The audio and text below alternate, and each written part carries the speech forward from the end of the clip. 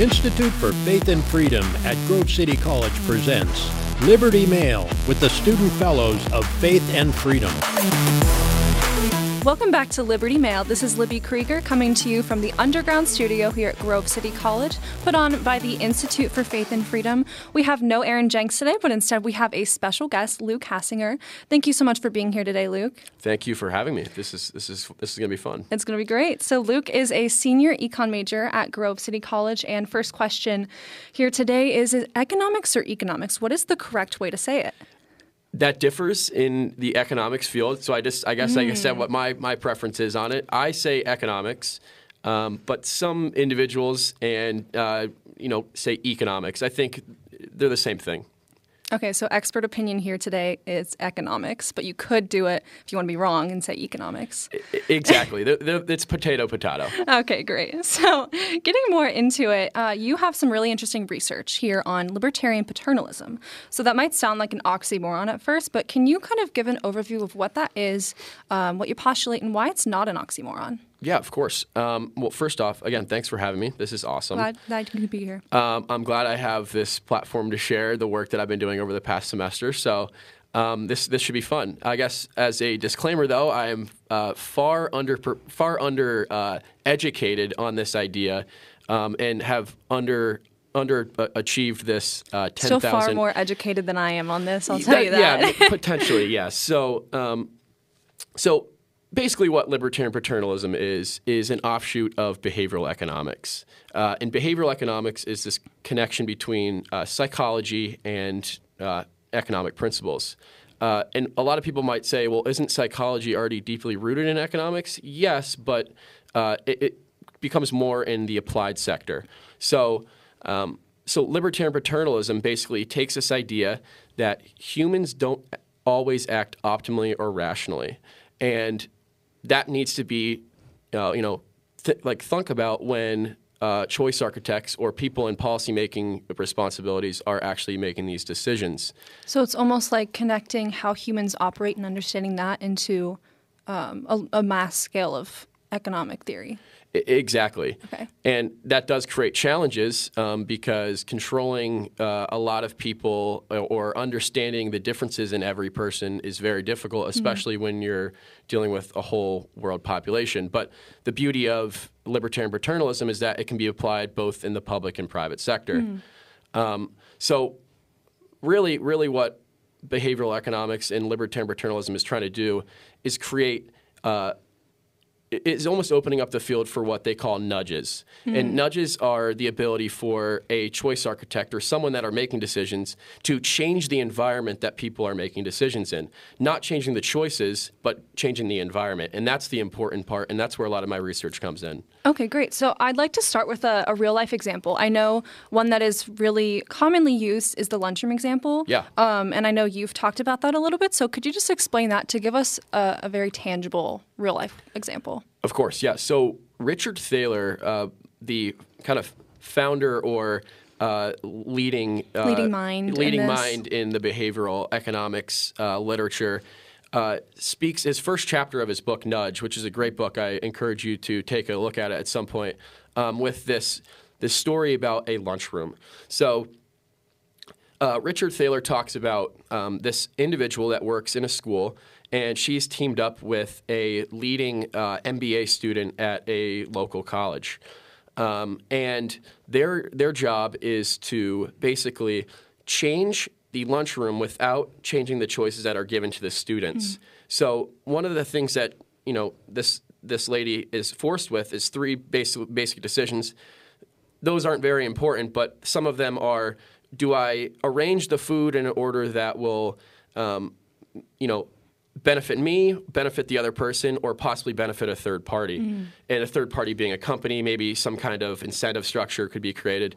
But what Thaler is trying to say is that with just looking at this as simple a situation as a lunchroom, when you change the environment, when people make decisions, the decisions often are going to change.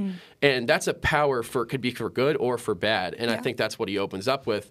And I think this is where libertarian paternalism gets its strength, is the fact that we are able to nudge human beings in a certain way by changing the environment rather than the choice structure that they have. So it's almost like in the lunchroom. She has the option to put either the fruit first or the dessert. And that will dictate. No, it doesn't take away the choice, but it kind of guides a person just in knowing how psychology works. What you see first, you're more likely to go for. And I think that's really interesting because one of the misconceptions that you have here in your notes, and a premise that for libertarian paternalism, is that there's no really neutral way of orienting things.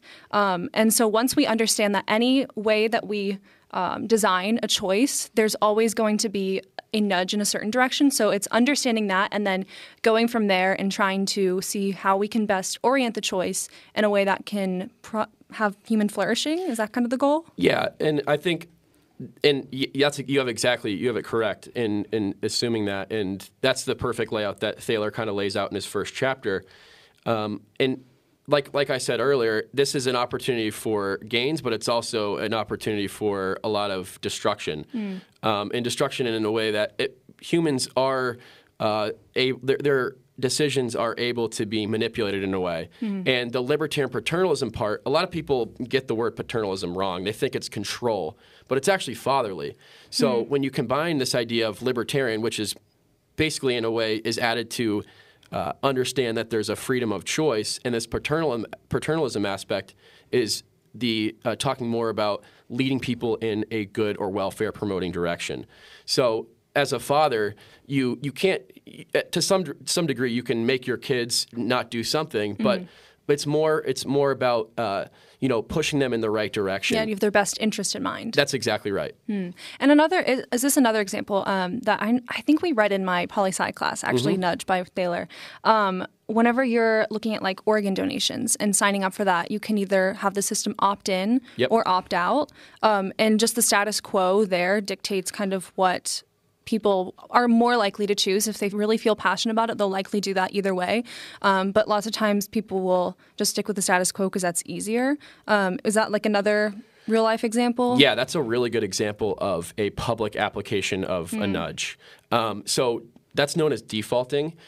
So when individuals are given the opportunity to sign up for organ donation when they get their license, these opt-in systems are created to trigger a certain heuristic, which a heuristic is basically a shortcoming of the brain to some extent in decision-making with using a lack of information. So the brain sometimes acts without having optimization or full information, and that's what heuristics basically studies. Wow. So looking at this theory writ large, what is it the alternative to? Is that more Austrian economics? Is that free market? And what's the difference between those two?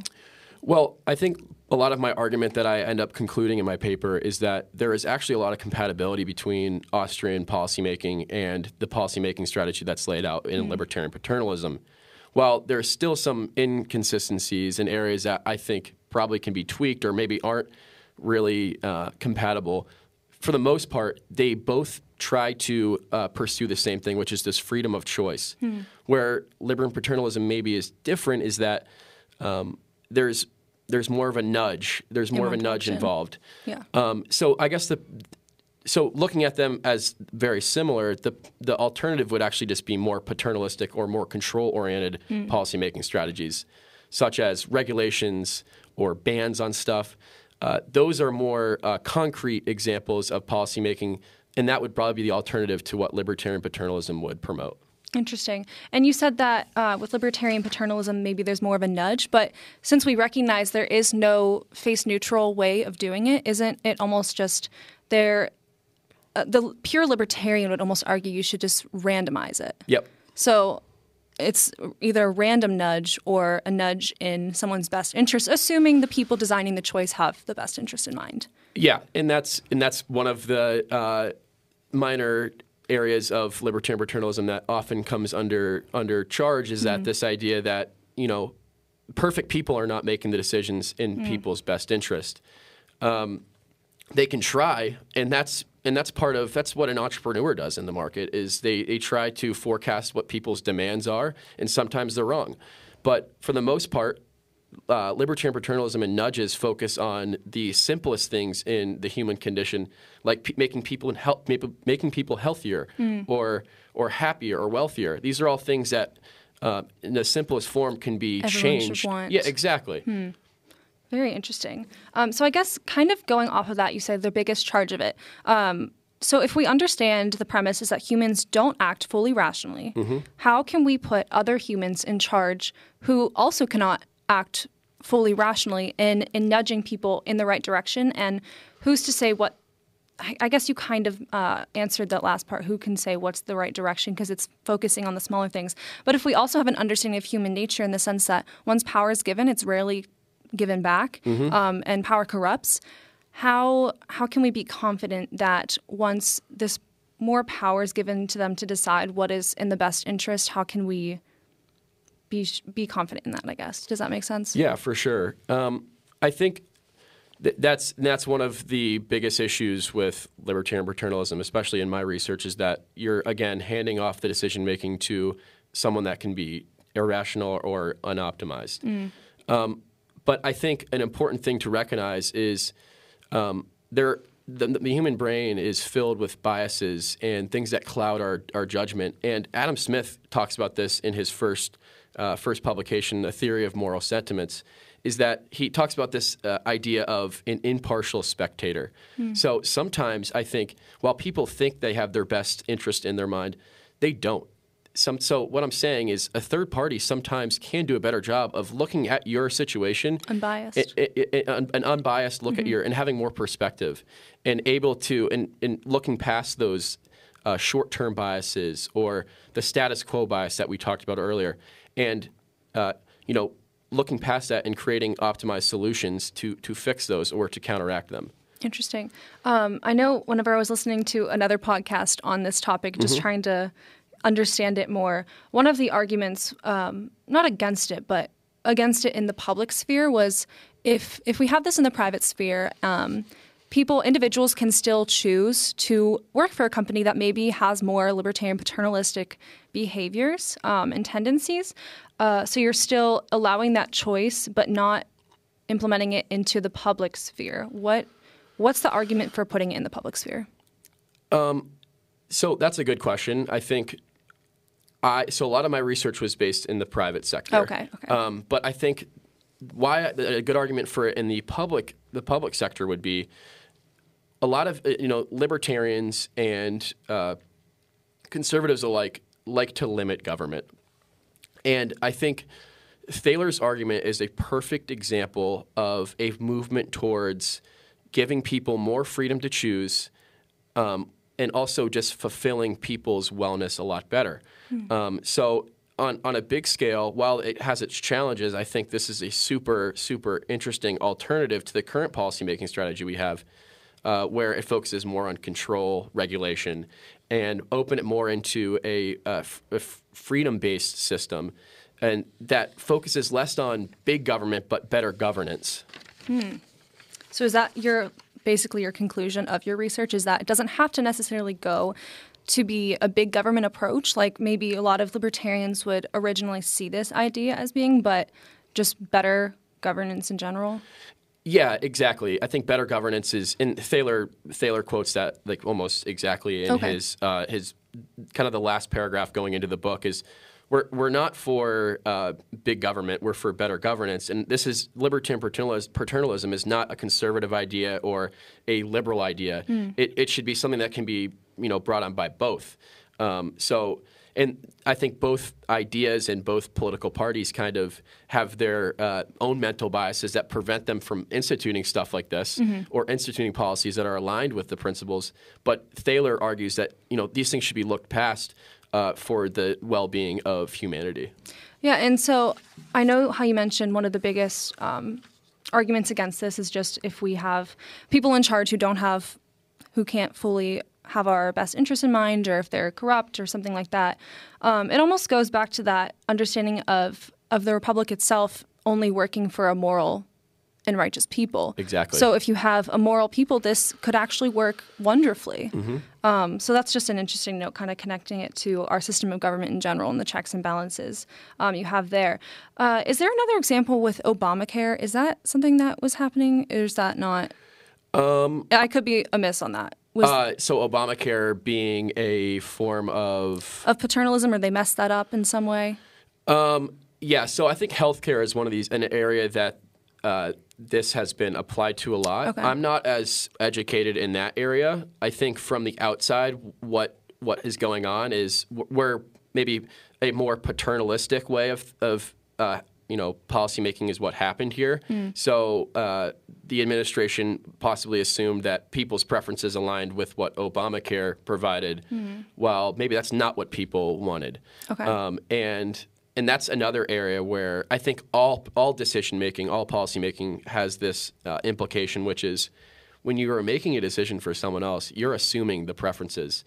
And one thing that I've kind of come across in my research is that sometimes that even the own person doesn't know their preferences because, again, we're very short-term short-term oriented. Exactly. Yeah. So, so it's very difficult for a policymaker, to sit there and say, well, we're trying to align our decisions best to their preferences, but if they're unknown or don't exist, it becomes very difficult. And so you talk about the short-term preferences and how just human nature, we do think very short-term, and lots of us, it's hard to save, for example, money. Financials is the perfect example of long-term investments and how it's hard for a lot of people to make those choices in the here and now.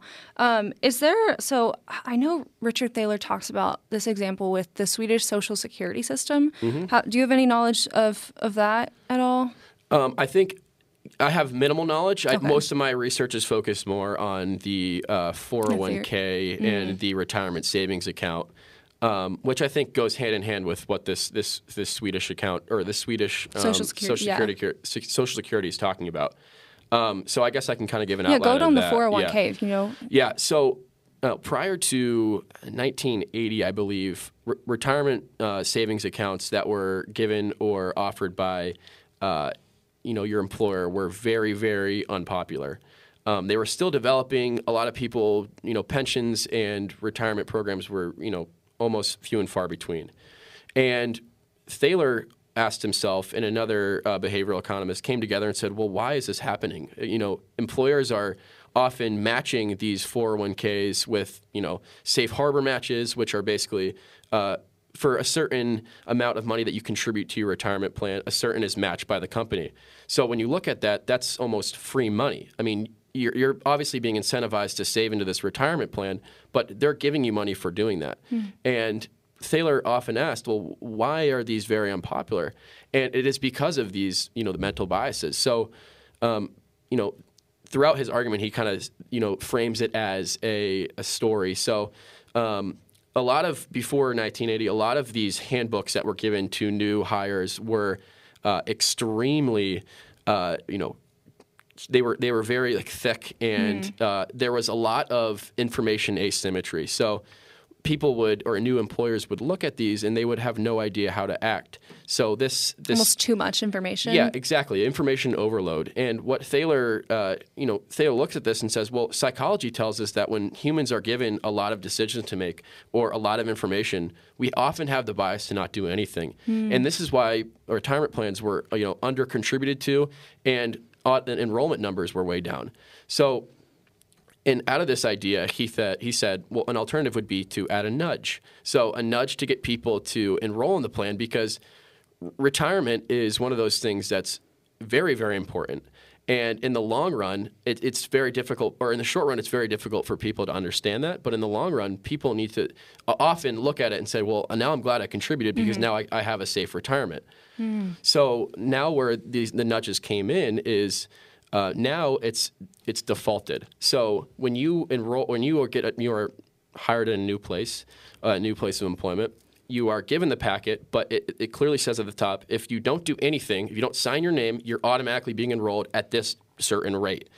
And while a lot of behavioral economics is moving into what the rate should be, and more into that. As a whole, this is a perfect example of people taking a situation that maybe people were under-optimized in, and now they are recreating a situation or framing the situation to give people the best, benefit from it, which is more retirement savings. Yeah, because I think you have to understand human nature in all of this. Human psychology, exactly. Human nature, it all goes together in how humans operate. Because, you can think of your own life. You're much more apt to do something if it's easy. Mm-hmm. And if you have to sign up for something by mailing something back, you're less likely to do that. So understanding humans being lazy is just kind of in our nature. Exactly. And the default choice and the status quo bias. I think it's so interesting that you've been able to, you and Thaler and Cass Sunstein, all these great economic minds have been able to synthesize all these aspects of understanding humans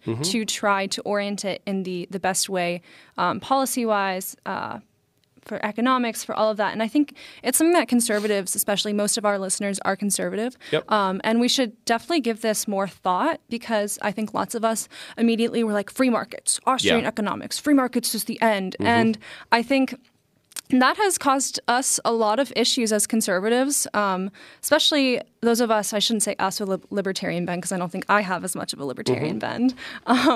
But those of us, those conservatives who do have that, are very much free market as an end rather than the means to an end of human flourishing. And I think we should consider this as an alternative to human flourishing. Of course.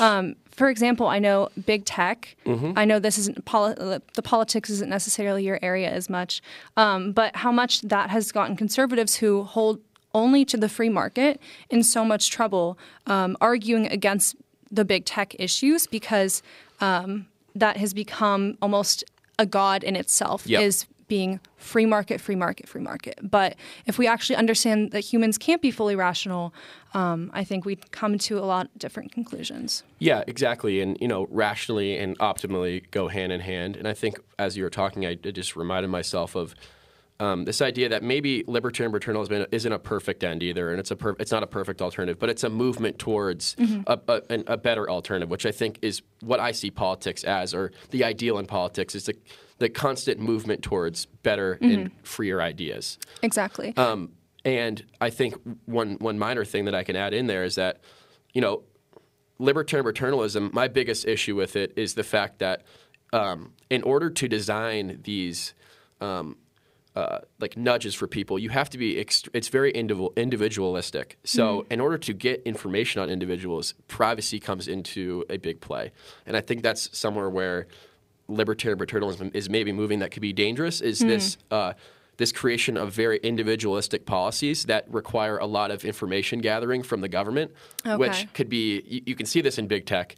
And I talk about this a little bit in my paper, is that, it becomes a very large issue, and I can see why conservatives and people that just generally on to freedom and exactly understand their private property and the fact that the information that they have is theirs. It's starting to become infringed upon, and I think that's a very dangerous direction that libertarian paternalism could be going. And we talked this at the beginning, is that it's a power, but it can be very destructive. Yeah, and I think that's most things, though. Just understanding human nature. You can use these tools for good, or if you have bad intentions, you can use them for evil. So, exactly. Very interesting conversation, Luke. Thanks so much for being here today and educating me on libertarian paternalism. Yeah, of course. Definitely something that I haven't learned too much about before. So thanks so much for being here. Thank you. And thank you all for tuning in today. Check us out on YouTube if you're watching this. Share it with your friends. Leave us a like. Subscribe. Hit the bell so you're notified whenever we post more content. And also listen on Spotify, Apple Podcasts, wherever you get podcasts. And please share. And we'll see you here next week for another episode of Liberty Mail. For more information on this podcast or other programs, please visit faithandfreedom.com.